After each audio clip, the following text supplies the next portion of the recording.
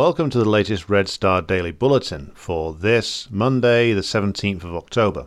And on today's bulletin, we're going to be doing the usual thing, which is looking at the latest from the front line of the Ukraine war, but also looking further afield to some of the wider political and economic knock-on effects of that war.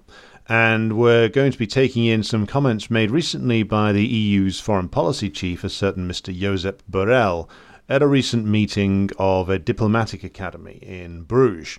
So we're going to be coming to that later, but first let's look at where the front lines are in terms of the war in east of Ukraine and the west of Russia. Now, over the course of the weekend, there was some action on the front lines in Ukraine and southwest Russia. So let's go through these one by one and see where things stand at the moment. Now, it doesn't look as if there's been any significant breakthrough by the Ukrainian forces, who have been repeatedly trying to make attacks along the Kherson region. So over the course of the weekend, there was an attempt by Ukrainian forces to advance in the direction of Kryvyi Rog in the Duchan area, and you can see all this on the map that I've attached to the episode. So they tried to break through to the right bank of the Dnieper River towards Milovi, but that was blocked by the dug-in Russian troops around there. They made a more serious effort on the Kherson front, where the Ukrainians attacked again, not in the same force that they have done previously. There was some fighting in that area over the weekend, which saw the Russians claiming to have destroyed over 100 Ukrainian troops per day over the course of the weekend. They're making another claim this morning that another 100 have been killed and several armored vehicles destroyed, including some artillery, including one M777 howitzer provided by the United States to the armed forces of Ukraine. So the Kherson region has actually been in the news rather a lot in the Western press over the course of the last few days. And it's worth just unpacking that a little bit, because there was a lot of talk that the Russians were evacuating Kherson city, that they were pulling out of the region, and this proved to be largely untrue. What had been said was that there was a voluntary evacuation program being offered to residents of the region because the Russians anticipated another push by Ukrainian forces in the area, and they wanted to clear out as many civilians as they could to avoid civilian casualties from any artillery and shelling that the Ukrainian forces might conduct. There was a quite frankly poor series of communications from the Kherson regional government, with seemingly contradictory statements being made by Vladimir Saldo, the head of the region, and Kirill Stremusov, who is the deputy head of the Kherson region. Now, this was immediately seized upon because what Saldo said and what Stremusov said in the end were roughly about the same thing, which is that they were going to offer evacuation to civilians, given that they anticipated another Ukrainian push. This was then taken up, of course, by the Western press and hyped into a story about Russians abandoning Kherson, and then this gets back into the Russian blogosphere and hyped up that the Kremlin's capitulating again and the cowardly Russian leaders are selling people out. And in reality, what had happened was that they were offering evacuation, and that the Russians had, in the Kherson region, dug into new defenses and weren't going to defend like the yards and yards of open fields that the Ukrainians advanced through. And this is something that the Russian commentator Andrei Martynov pointed out recently in one of his videos. It's not the tactics of the early Soviet army in World War II, which is defend every inch of land. And even back then, that's a bit of a cliche. They didn't actually do that. They fell back to more entrenched positions and defended successfully against the Ukrainian advance over the weekend. So the whole story that had been hyped up that Russia was about to lose Kherson was in reality a invention of Western PR agencies, Western intelligence agencies, who were trying to hype this thing up as something that was going to be a huge breakthrough for Ukraine. Turned out in the end so far to be nothing of the kind. And it seems that the Russian troops are very well entrenched in Kherson region and intend to defend the place without falling back, without the need to fall back. It's also worth mentioning that, of course, there is many, many thousands of Russian troops within striking distance of Kherson region coming into Crimea especially. So it's not as if they lack for men in the area, unlike the withdrawal from around Kharkov region earlier on in September, where hundreds of miles of front line were being defended by a few hundred troops from Russian National Guard units, which are very lightly armed and not supported by significant amounts of armoured vehicles. And that's what enabled the Ukrainian push there to succeed as much as it did. The fact that the Russians had withdrawn a lot of their forces and were reorganizing themselves, that's what gave that Ukrainian push the success that it did have, in that it was essentially knocking on an open door. In Kherson region, it seems the Russians are dug in and determined to defend, and the stories circulating in the Western press have largely been of a fanciful or entirely fictional nature. Now, Ukrainian armed forces are clearly preparing, again, more attempts to advance in the southern part of the front line. There's more and more talk of them trying to advance in Zaporozhye again. I've mentioned this before, but there is clearly some kind of Ukrainian plan to try and seize back the Zaporozhye nuclear power plant for both the prestige reason that it would bring them, and also the fact that they need the power now, because they need the power that plant can provide for the Ukrainian energy grid, because the Russian pressure on that Ukrainian energy grid is not letting up. There was, of course, the salvos of missiles and drones that started hitting Ukrainian energy infrastructure last week, and this has continued into this week as well. Some Russian sources say that the intensity has slackened off somewhat, but looking at the reports coming from Ukrainian channels, it seems that the power substations and thermal power plants are still being hit every day by Russian cruise missiles and the apparently Iranian-designed drones. And now the success of these Iranian-designed drones and guided missiles are the subject of another controversy within the European Union, with Josep Borrell, who we will come to later, threatening more sanctions on Iran for providing these drones and missiles to the Russians. The Iranians deny that they have done. Who knows? It certainly seems that the Russians have got hold of a new set of drones and missiles that seem to be of Iranian design. Whether these are shipped directly from Iran or manufactured in Russia under license from Iran, I don't know. It would certainly seem more likely, given the Russian military-industrial capacity, that if they wanted something from the Iranians, they would essentially buy the rights to manufacture it themselves. And also the Iranians, unless they've got a gigantic stockpile of these things, wouldn't want to strip their own defenses in the way that NATO is. So it seems more likely that if the Russians are using these things, that they might have bought an initial batch from the Iranians, but they are seemingly manufacturing these drones and missiles that are of Iranian design inside Russia itself. The idea that the Iranians are flying in tons and tons of these things, even though there are military flights between Tehran and Russia, it doesn't seem to be likely. It's more likely that they're manufacturing these things inside Russia.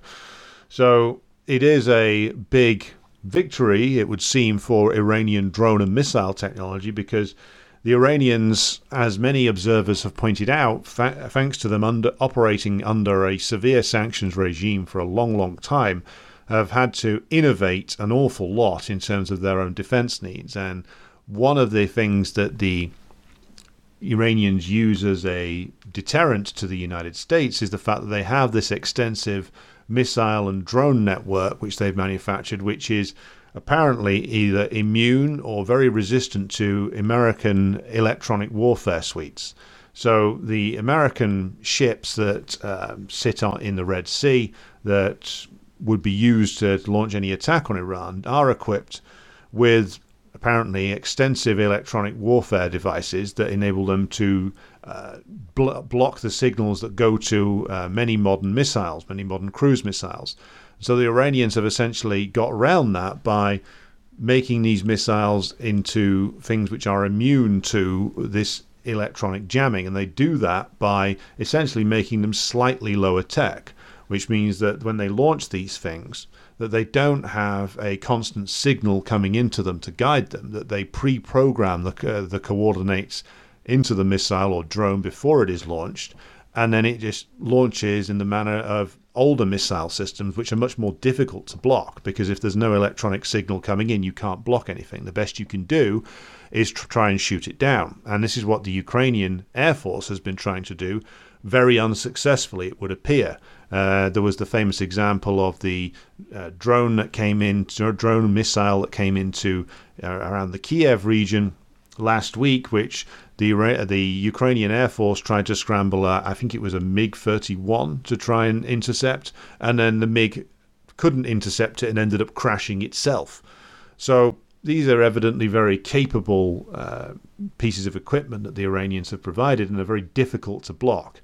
And of course, this continued pressure upon the Ukrainian energy system is, of course, making the Ukrainian government run by Volodymyr Zelensky and his cronies very desperate, hence the talk of getting more air defense systems. But for all the talk and the hype that came out of NATO last week about this, the German defense minister today, Christine Lambrecht, was quoted as saying that the German air defense system that they were promising, that this system known as the IRIS system would not be delivered until sometime next year, when, if you read the latest accounts, even from NATO sources, even from the leaks that come out of MI6 and the CIA and other Western intelligence services, they all anticipate the heaviest blow coming to Ukraine in November or December time. So by the time these things are delivered, it would be too late. And in the quantities that Ukraine would need these systems, the German IRIS system and the Norwegian-American co-developed system, the NASAMS system, the idea that they're going to build this whole new air defense system out of these two weapon systems that they're looking to deliver by sometime in 2023 is a bit of a joke. I mean, Zelensky was demanding all this because one of the other things the Russian forces are doing at the moment is they are systematically annihilating what's left of the Ukrainian air defense system, because they want to have as free a hand as possible to deal with the Ukrainian ground forces using the very powerful Russian Air Force. And of course, the more you can get rid of the air defense system, the more access to the sky you have. They also seem to be pushing to destroy the last remnants of the Ukrainian Air Force, which would make sense if you're planning something major which needs air support. So you can see the Russians are moving towards a position where they are able to launch their own offensive, and most military sources seem to be in agreement that this will be in later November or early December. The Belarusians are now saying that the whole thing will be over by February of next year, which would mean it would be a whole year's worth of war would be brought to a close by then. Difficult to say at this stage whether that would be the final finishing point for this thing. As I have said before, the war aims of the United States and their allies haven't changed. They're still operating on the idea that the longer that they can keep this thing going, the longer that they can prop Ukraine up just enough to keep sending men to fight and die in the east, and the more messy they can make this thing, ultimately they hope that the Russians will lose their diplomatic allies and that the sanctions will finally start to kick in. It would seem, though, that that is not a likely occurrence on either front. Given that the latest attempts to isolate Russia have all failed, they seem to be actually providing Russia with more allies in the form of Saudi Arabia and the Gulf states, who are making more positive overtures to the Russian government by the day, thanks to the blundering ineptitude of the Biden administration, which seems to be operating in a manner that's far cruder even than the Bush administration or the Trump administration, in that they're just throwing threats around to the Saudis, to the UAE, particularly the Saudis. That decision to cut production by OPEC Plus is something that they blamed the Russians for, but the rage of the Biden administration at the Saudis is something to behold. And there was a footage that came out over the weekend of a Saudi prince, one of the many Saudi princes that make up the government, basically saying to the Americans, and he said this in English, he said, if you threaten us, we will defend ourselves and we will wage jihad upon you. Now, hot air, maybe, But clearly this is something that has changed, because you would not have got that 10 years ago. You would not have got a Saudi prince coming out and openly making threats to the Americans that if they try to push the Saudis around, that they will wage jihad upon them. Now, some Americans might argue that the Saudis have done that already, but I would emphasize the fact that in previous years, under previous presidents, the Saudis always marched in lockstep with the Americans when it came to deploying jihadist forces in the Middle East. This was very much a co-production. Still is in Yemen, by the way. That's still something which is going on with American and British support. Whether the Americans pull support from that is going to be the ultimate test of how badly the Biden administration wants to react to this. Are they prepared to dump the Saudis over the Yemen war, believing as they do that the Ansar Allah movement in Yemen, which is the real government in Yemen, that's known by the derisive and dismissive term by the Americans as the Houthi movement. It consists of much more than what was previously described as the Houthis. It's a genuine national front of many different political forces inside Yemen who have united together against the attempt by the Saudis to squash them and the attempt by the Americans to do so. And this is something which the Americans put down to Iranian influence, and the Iranians probably have something to do with it, but it is mainly a Yemeni affair. And incidentally, going back to our earlier discussion of air defense systems, the Yemenis successfully launched very low-tech drones against the Saudi oil facilities on multiple occasions over the past 2 years, which the American air defense systems that they provided to the Saudis were completely unable to stop. So again, doesn't seem like the great thing that Zelensky thinks it is. So this is a developing situation with the Saudis. It's something that's very much worth keeping an eye on. And if you believe another press release that the Saudi government put out over the weekend, where the Saudi Foreign Ministry said that the Biden administration was urging them to at least delay the production cut by a month.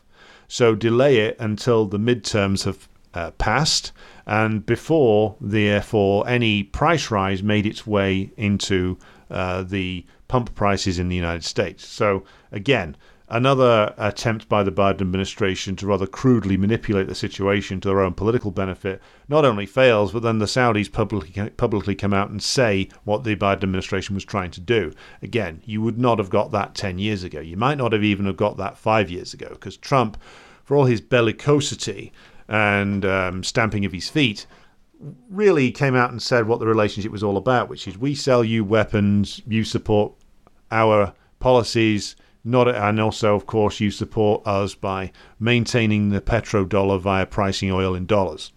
And Trump said all that publicly, which is another reason why the American political elites hate him so much. It made clear the rather thuggish and gangsterist methods they actually use, and that's not something that they could take. Which leads us rather neatly on to the topic of diplomacy. And obviously Donald Trump not noted for it, but then again, Donald Trump did have more diplomatic successes in his term in office than Biden will. Donald Trump famously tried to make some kind of deal with Kim Jong-un, which would have succeeded if not for Trump's own ineptitude and his employment of bitter reactionaries like Mike Pompeo and John Bolton, who undermined even his own good intentions when it came to the Korean deal. But I turn, of course, to the comments made by a certain Mr. Josep Borrell. And if you're not familiar with who Josep Borrell is, he's a former Social Democratic politician from Spain. He served in the Social Democratic government of Felipe Gonzalez in the 1980s and then became a permanent EU bureaucrat later on in his career. And he is the EU's senior diplomat. Now, it seems rather strange that the EU, this supranational organisation, which is nothing except the sum of its parts. It's nothing without France, it's nothing without Germany or Italy, but it has this bureaucratic structure which sits in Brussels mainly, but also Strasbourg, which comes up with all kinds of statements and policies and has a grandiose vision of itself. And this grandiose vision really goes back to its very foundations, which are in the 1940s and 50s, with its intellectual founders, people like Jean Monnet, had a vision of a supranational organization that would insulate the crucial things within politics, which is mainly the economic sphere, from political pressure, and essentially remove the small pieces of democratic reform that the working class movement had won inside Europe, that had enabled the working class to exert pressure on the economy specifically. And that's something that people like Jean Monnet and others very much wanted removed from democratic pressure. And that is something which they have managed to do in the development of the EU, particularly with the weakening of the organized working class in Europe and the merging of the old socialist countries, now run by reactionary, counter-revolutionary regimes, into the EU. They now have this huge bloc which enables them to move capital and labor around wherever they like. It operates as a continent-wide wage suppression mechanism, and it means that essentially for countries like Greece and even Italy, Spain, Portugal, Ireland, their chance of affecting anything through voting for any particular government of any particular political stripe has been almost entirely removed, thanks to the extensive price that the German ruling class and the French ruling class would impose upon any government which sought to deviate from the rigid rules that these governments have institutionalized within EU treaties. And if you want more details on this, go back and listen to the interview with the Italian writer Thomas Fasi that I did recently, or the interview with Nikos Motas of the website In Defense of Communism, who gives the perspective from Greece on this, and what the effect of EU membership and the rigid fiscal and monetary regime they impose upon the EU nations has done to the democratic processes in these countries. The minimal amount of democratic reforms that the working class was able to gain and exercise influence through to a small degree in the 20th century, almost all of that has now been completely destroyed. And no matter who you vote for in any of these EU countries now, you end up always with the same commitments because, as we discussed in the interview with Thomas Fasi, the Italian presidency and the Italian constitution now dictates that the thing that any Italian government has to do above all else is stick by its international obligations, most represented through the EU and through NATO. And so this is something which is a straitjacket. It is a way of imposing the worst kind of bourgeois, anti-democratic counter-reforms upon these countries. And yet, of course, the politicians themselves, like Josep Borrell, see this as a wonderful thing. And it is at this point I will play to you comments made by Josep Borrell at the European Diplomatic Academy in Bruges just over the course of this week. Europe is a garden. We have built a garden. Everything works. It's the best combination of political freedom, economic prosperity, and social cohesion that the humankind has been able to build. The three things together. The rest of the world, most of the rest of the world, is the jungle. And the jungle could invade the garden. And the gardeners should take care of it. So those are rather revealing comments, and I think these would be regarded in any other circumstances as a gaffe, which is, in British political terms, the act of unintentionally telling the truth. And, of course, Josep Borrell, he is supposed to be the EU's head of diplomacy. Not that he was very diplomatic in those comments, because it sounds like something that would be part of Rudyard Kipling's old poem, The White Man's Burden, if it was slightly less poetic. But essentially, it's the same sentiment. It is exactly the same sentiment. Rudyard Kipling is, of course, the old British poet and writer who famously wrote several books, some of which are very enjoyable, to be honest, but the man was a deep colonialist, a passionate supporter of British imperialism.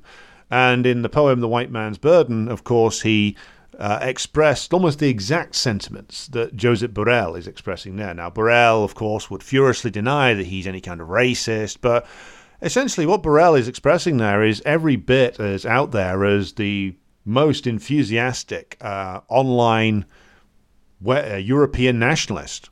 That is essentially what Borrell is expressing there, but there is something deeper within Borrell's comments, and this is something which is expressed in various different things that Borrell has said and written, but not just him. Von der Leyen acts in exactly the same way.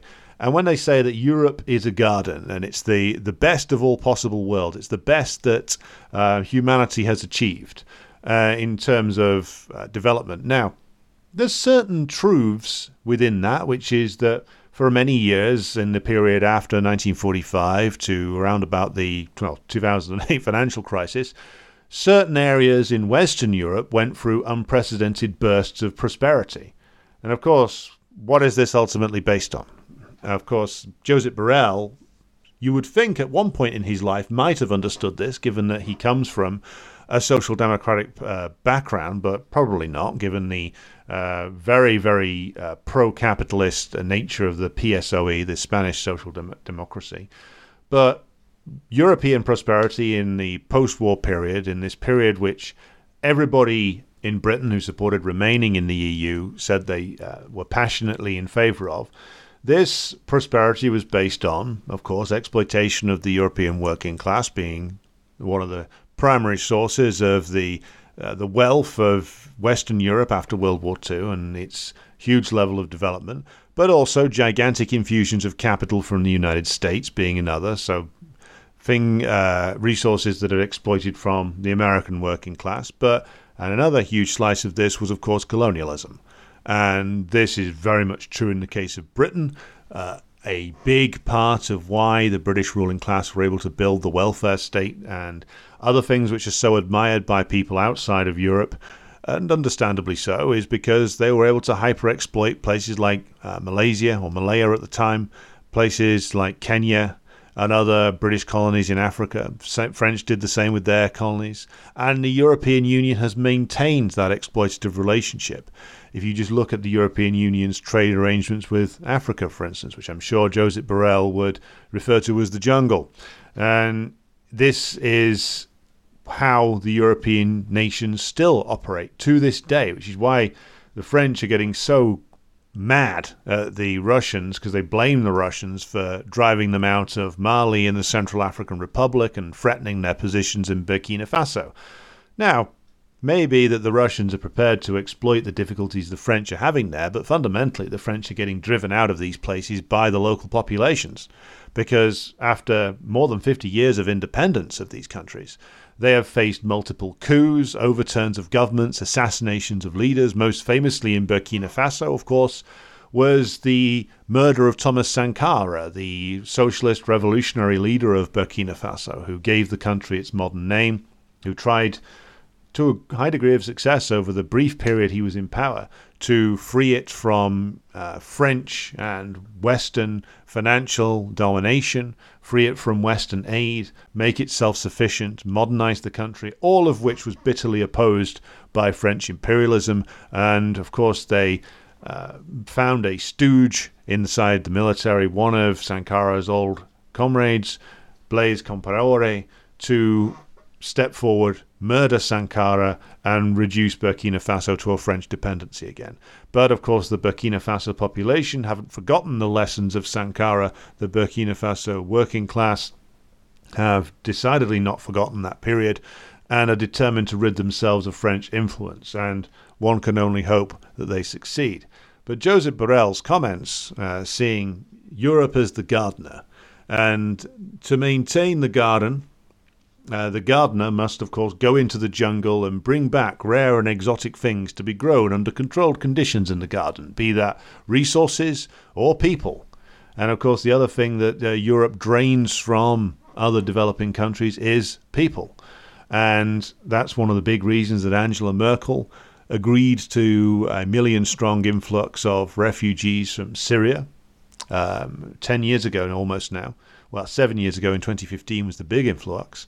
And why? Because Germany needed a low-wage sector to boost economic growth. And who better than people who will take any kind of wage, work in any kind of industry?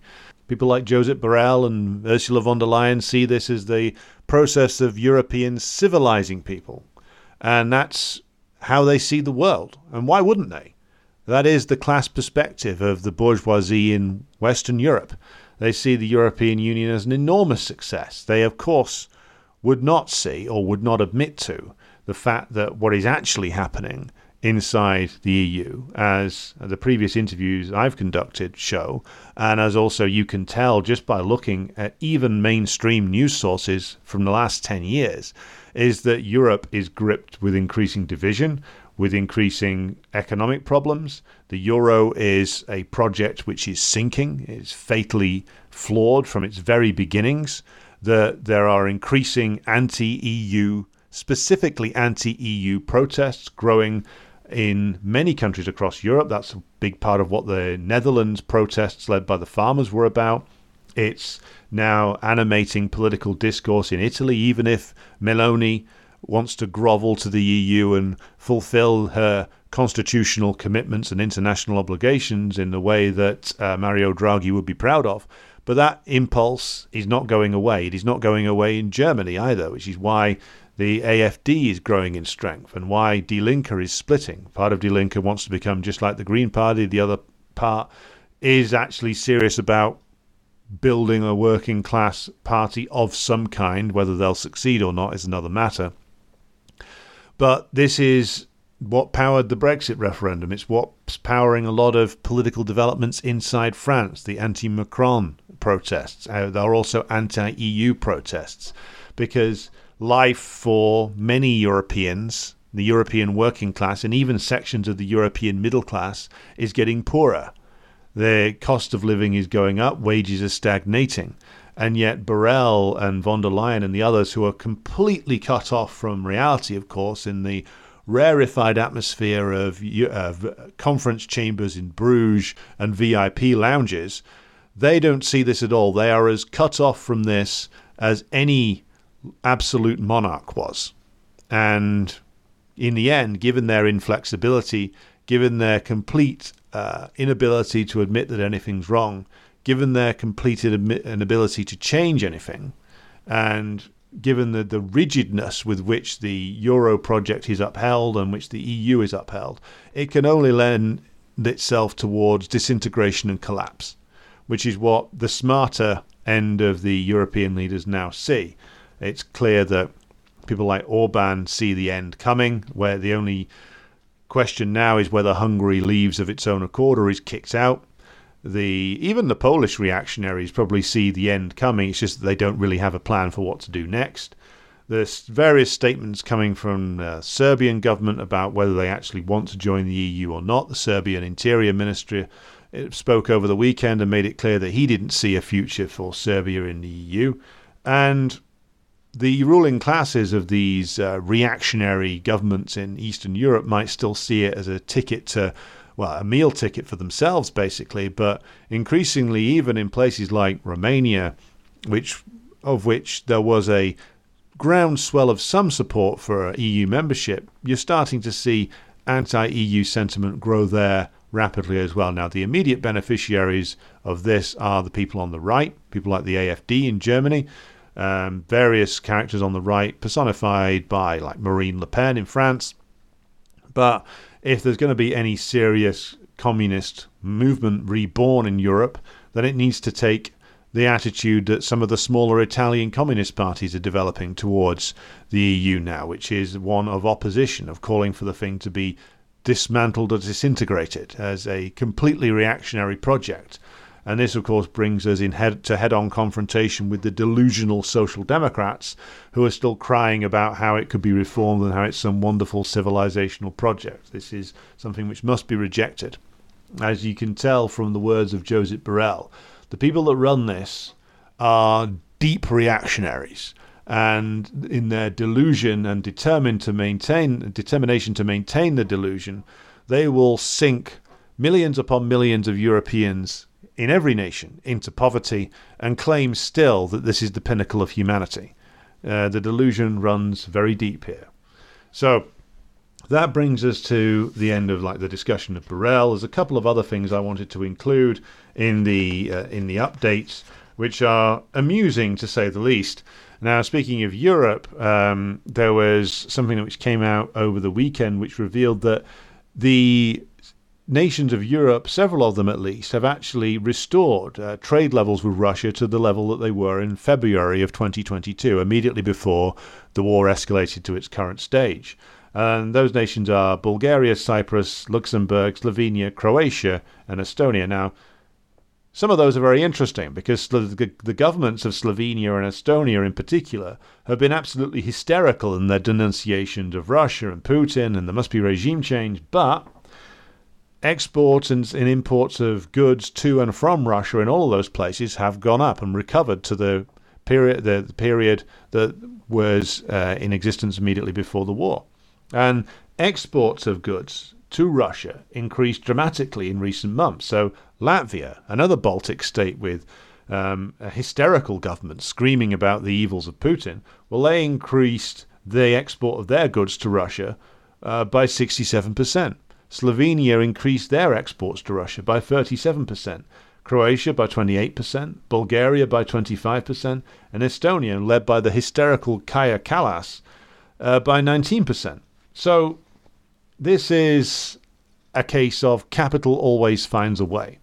The leaders of these countries might make hysterical statements about the need to dispose of the evil Putin, about their commitment to European civilizational nationalism, of which Josep Borrell would be proud. But in the end, there's a market there in Russia for goods that are produced by these countries, and that market must be filled. And if they don't do it, other capitalists from the East will. And they've got close geographical proximity to Russia and established trade links there, so the capitalists in these countries want to exploit those. And so the governments of these countries are faced with a dreadful choice. Either slide yourself further into recession and honour your government's hysterical pronunciations, or quietly do business on the side and slowly erode the sanctions. And these are all countries, by the way, which are very close to the United States, politically speaking. But increasingly, of course, they will gravitate towards the local market, and the local market is much more Russian than it is American. And of course, a lot of these countries increased their imports from Russia as well. So Slovenia is now importing 4 times more products and services from Russia than they did in the previous 3 months. Croatia 2.5 times. The Czechs have doubled their imports from Russia.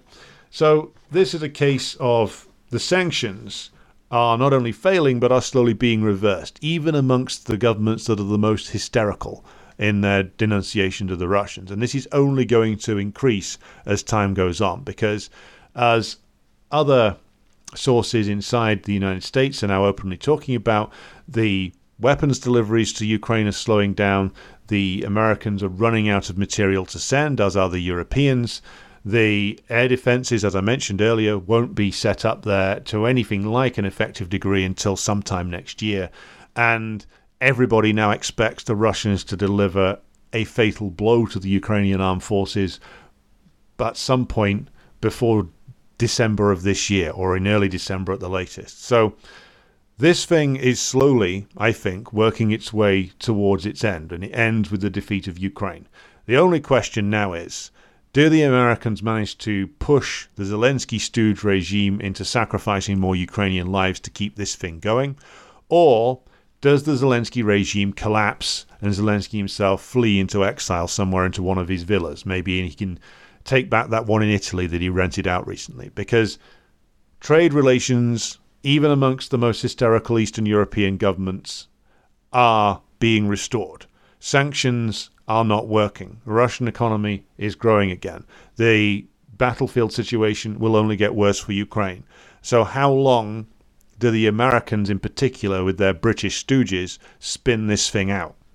And that's something that I would hope many people in Ukraine are asking, which is, given that trade relations with the Russian Federation will be restored by Europe in the end, the EU will disintegrate in the end. All the bullshit that the Ukrainian oligarchy spun to its people about EU membership is going to be turning to ashes in their mouths very soon.